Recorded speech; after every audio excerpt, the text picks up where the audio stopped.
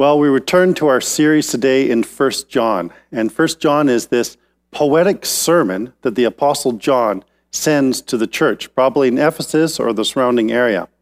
And it's a letter that is to warn the church and to guard them and protect them against attack. But this attack isn't coming from external sources. It's not persecution. It's actually coming from an internal conflict. And the internal conflict has to do with false teachers. And these false teachers claim to have a special knowledge. Gnosticism, this special knowledge that gives them superior spiritual status. And that's really what John wants to warn the church about. So John says about these Gnostic teachers that they claim to be in the light, but actually they're stumbling around in darkness. He says they claim to be without sin, but actually they're deceiving themselves. He says they claim to know God and have special knowledge of God, but they don't follow his commands. And they claim to love God, but they hate their brother and sister in Christ. And so John is basically saying this: no matter what they claim, their actions proved that they're not in fellowship with God and not in fellowship with the church. And that's so important. So test these people. See if their actions line up with their claims. And when they don't, you know that they're not in fellowship with you and they're not in fellowship with God. So John warns the church. But he also wants them to have a real confident faith in Jesus Christ. He doesn't want this false teaching to erode their confidence that they have in Jesus. And so he wants them to hold on to the truth about Jesus that the apostles and John has delivered once to the church. I wonder, and I want to ask you this question as we begin today's sermon. Have you ever felt like an inferior Christian? Have you ever felt that way? Because I think that's what John is addressing here. He's addressing the church that was being divided between those who claimed to be superior Christians and those who were just the riffraff, the ordinary Christian in the pew. Have you ever felt like an inferior Christian? I think over the history of the church, there have been times and seasons where certain teachings have come forward that have created a kind of two-tier Christian system. Some teachings have come forward and said, you believe in Jesus, that's good, but now you need to do this to really be fully saved. Or you need to have this experience to experience full salvation. And I just want to say off the top, according to John and according to the Bible, that's simply not true. That if we believe in Jesus, John says, that's enough. We're safe, we're secure in Christ, and that's really important to hold on to. But there's also times, I think in my life at least, that unintentionally I have experienced being an inferior Christian, or at least the feeling of that. And that comes from reading and listening to inspirational testimonies. Now, I love inspirational stories. I love it when someone comes up and gives a testimony of how just God has transformed their lives, and it's important for us to share in that. But sometimes I know that I've listened to those stories and watched those stories and wondered, why doesn't that happen in my life too? And I begin to feel kind of like an inferior Christian. Remember growing up, two of my great heroes of the faith, one was George Mueller, who's connected to a lot of orphanages in England, and the other was Hudson Taylor, and who was a missionary to China. And I loved those stories. Another preacher that I absolutely love reading about is Robert Murray McCheyne from Scotland. And I love these stories of the faith. Bill Buzan, who just passed away this last week, we would often get together and talk about the heroes of the faith that we love to read about. But sometimes when I read about these heroes of the faith, I feel a little bit inferior. I mean, Robert Murray McCheyne, he knew Greek and Latin by the time he was 5 years old. And when I hear that, I go, what am I doing with my life? How do I possibly measure up? So unintentionally, sometimes we as a church create kind of super saints, and then the rest of us just kind of muddle along. Well, if you've ever felt that way, if you've ever felt like just part of the ordinary Christian in the pew and not a super saint, then 1 John is for you. This letter is written for you and for me as we feel that, because John in this letter says, no, there aren't two classes of Christians. In fact, we are all one in Christ. And that's so important, and that's a central message, that if we have believed in Jesus, that is enough. And so the very first section that was read to us today is this beautiful kind of poetic section, very poetic section, that talks about children and young men and fathers. And I don't think we're meant to literally take these as three different age groups. I think what John is really driving at here is kind of different stages along the discipleship journey. There are stages when we're like little children, we're new believers. We want the milk of the word, so to speak. And then there's stages where we're like young men, young women, where we're developing our faith. And then there's a stage where we've been around faith for a long time and we have a maturity that's important. But really, this is what John, I think, is saying to the church through this poetic section. It's this: no matter who you are, no matter at what stage of the journey of discipleship that you find yourself, you need to know this: your sins are forgiven. You know him who is from the beginning, and you have the strength to overcome the evil one. No matter where you're at, that's not left up to the super saints or the very great Christians. No, all of us together, from the very newborn babe in Christ Jesus to someone who has a great maturity and is an elder in the faith. All of us together, our sins have been forgiven. We know him who is from the beginning, and we have the strength to overcome the evil one. Together, we're in this. There's a commercial that's out there. You may have seen on TV. I've heard it on the radio as well. It's a commercial for a bank. And the tagline for the commercial is this: you're richer than you think. And every time I hear that, I say out loud, no, I am not, because I don't feel that I am. But I hear this when I read through this passage that was read for us. John saying to us ordinary Christians, you're stronger than you think. Because the strength isn't dependent on how you feel. It's not even dependent on your experience. It's not even dependent on what you think you know and don't know. It's dependent fully on God's grace and what he has done for us in Jesus Christ. Our sins are forgiven. We know him who is from the beginning, and we have the strength together to overcome the evil one. That's a great promise. So with this promise and with this assurance also comes a warning to the church in the next section of the passage that was read for us. And the warning is this: having said all that, be careful that you don't fall in love with the world.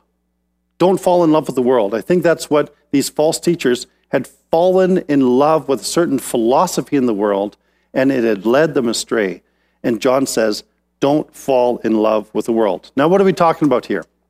When we mention the world, that word is used a number of times throughout the Bible. Well, it's pretty obvious that we're not talking about the natural earth. We're not talking about the natural world, because we're reminded that the earth is the Lord's and everything in it. We're reminded back in Genesis that God said of the earth, it is good. And so this is God's earth. We're not talking about that.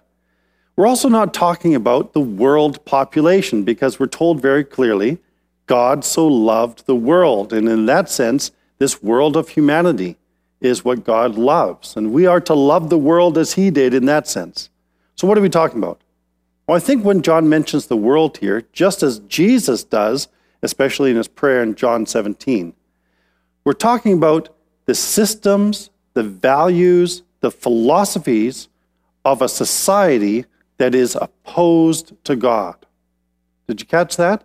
It's the systems and values and philosophies of a society that is opposed to God. That's the world. And John says, don't fall in love with that. Don't fall in love with the world. And so throughout this passage, throughout this letter, John is saying, look, we can't live divided lives. We can't keep secret sins. We can't have hatred in our heart. And we can't be in love with the world and still have unbroken fellowship with God and with one another.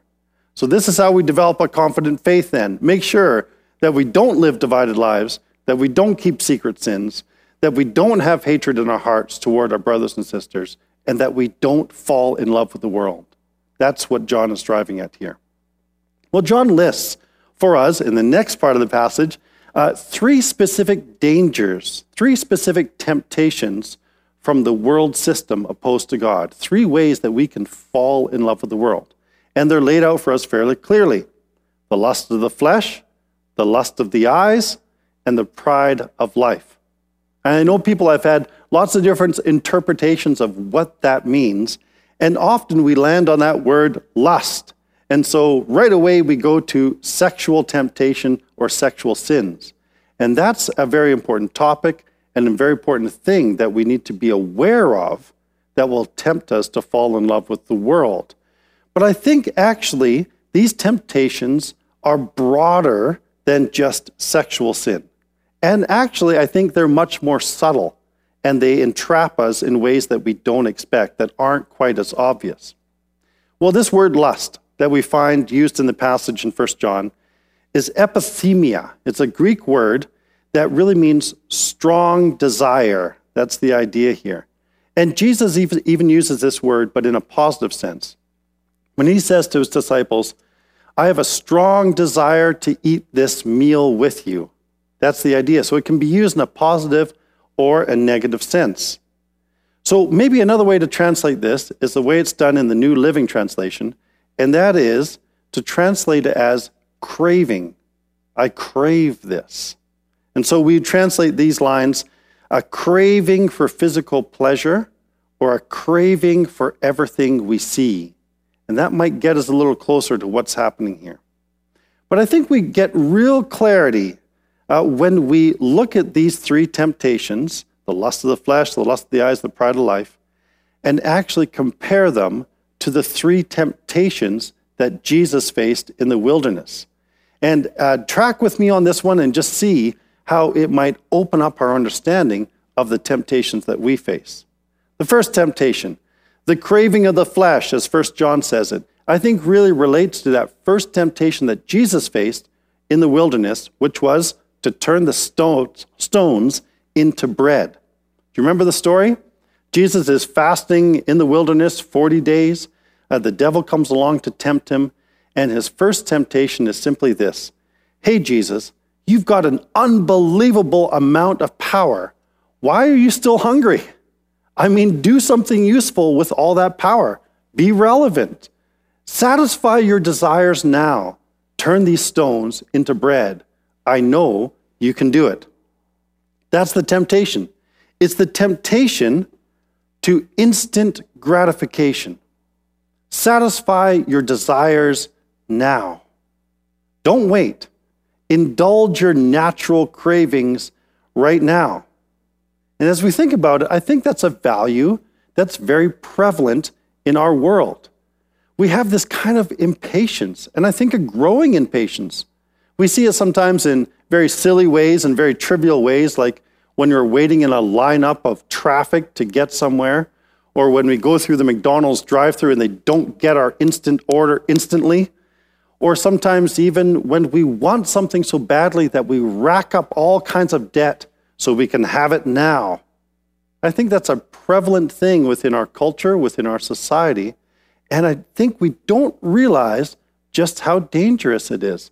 How dangerous is the temptation to instant gratification in so many different ways. It really can impact our discipleship. It can impact our fellowship with God and one another. Sometimes we expect instant change in our lives when we come to faith or when we give our lives to Christ. And we don't realize that the journey of discipleship is a long obedience in the same direction, that it takes time. Or sometimes we pray about something, and if we don't see an instant result, we get frustrated. Well, we tried prayer once and it didn't work. We don't understand that there's a timing that God has for our lives and a plan that he has in order to make us more and more into the image of his Son. And sometimes we don't have that instant result. And so we can see how this temptation to instant gratification, that's so prevalent in our society can actually harm our spiritual lives, harm our journey of discipleship. Really what Satan was doing in the wilderness with Jesus, and what John is talking about here, is the temptation to take a shortcut to satisfaction. Temptation to take a shortcut to satisfaction rather than to wait on God's timing. So there's one. There's one parallel temptation between the temptations of Jesus and what we find in 1 John. Here's another one. The second temptation that John talks about is the craving of the eyes, the lust of the eyes. And this reminds me of the time when Satan takes Jesus to the pinnacle of the temple. The pinnacle of the temple, Satan says to Jesus, look around you. All these people gathered around. There's about like an 800-foot drop. Why don't you jump off this thing? Because, the angels won't let you perish. They'll protect you. Jump off it. Do a flip or two and a triple sow cow and do a superhero landing on the ground, really nail it. That'll get people's attention. People will see with their eyes that you're putting on the show that they want. And when you put on that show, when you manage your image, when you manage the optics, they will absolutely follow you on the spot. I see that in our culture too.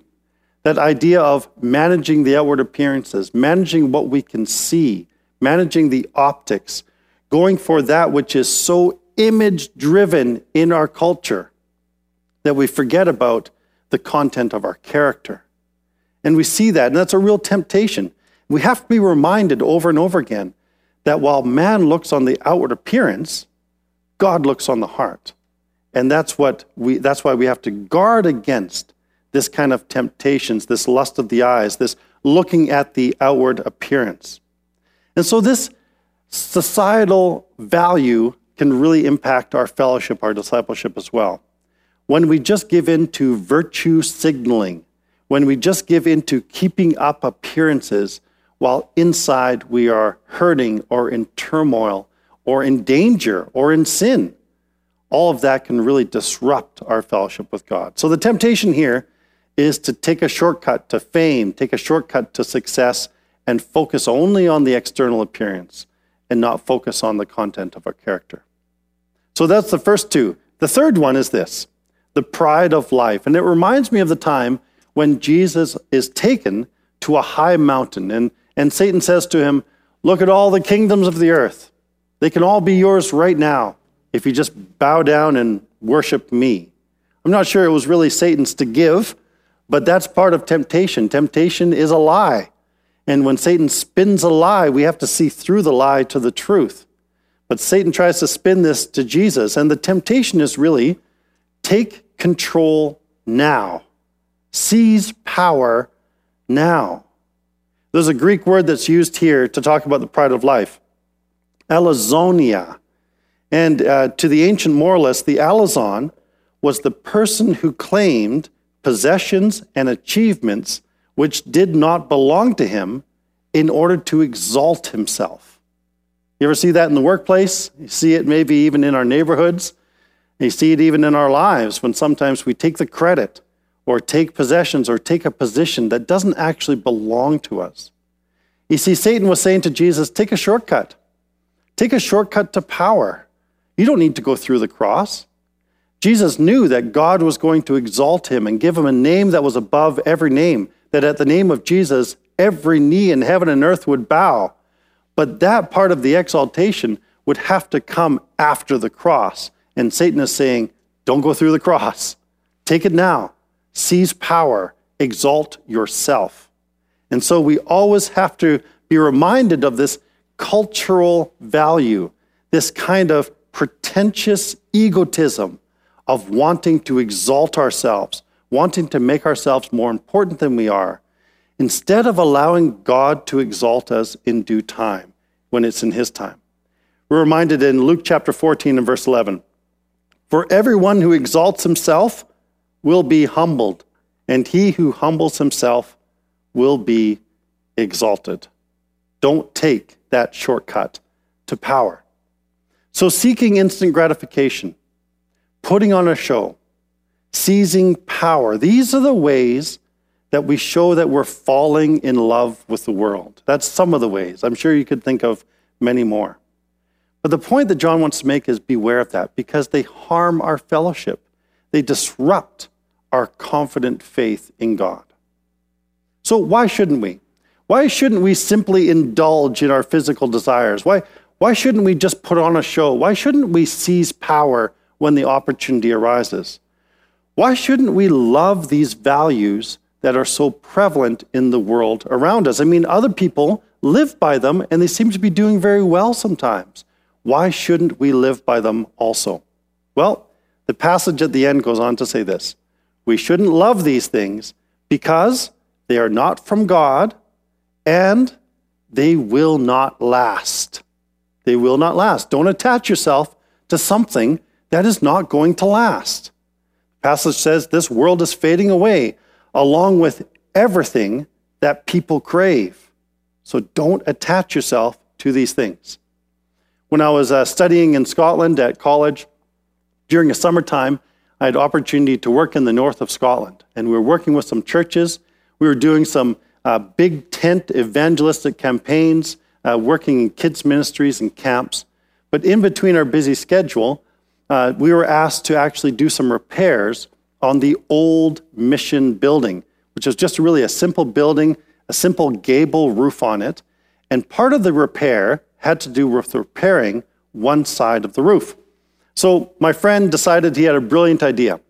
The roof was fairly steep, and so he decided to tie a rope around his waist to get onto the opposite side of the roof, throw the rope over the peak of the roof, and then attach it to an object on the ground. And that way, if he was going along his repairs on the roof and he slipped, he wouldn't fall very far because he had the rope.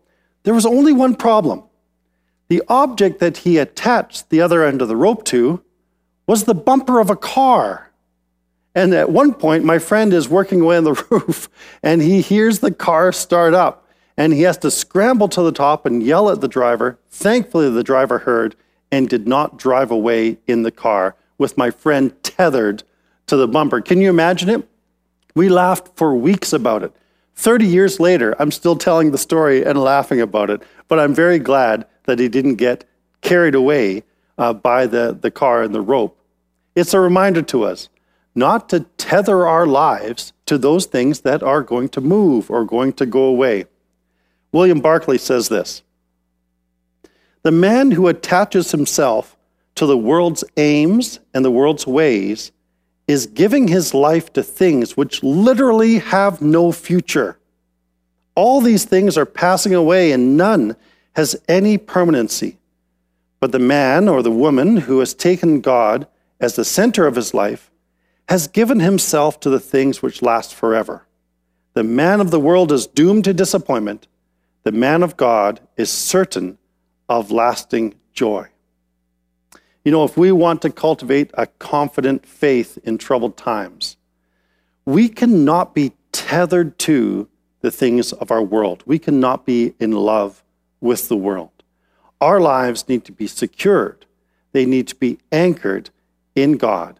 That's how we know we will have eternal lives. Let's pray together. Father, we are so grateful today for all the work that you did on our behalf in sending Jesus, your Son, to die for us. And we want to say that is enough. We trust completely and wholly in what you have done. Father, help us to break our attachment to the things of this world. We know that you've provided so many things for us to enjoy, so many things for us to explore, and yet you warn us not to hold on too tightly to any of these things because they're ultimately passing away.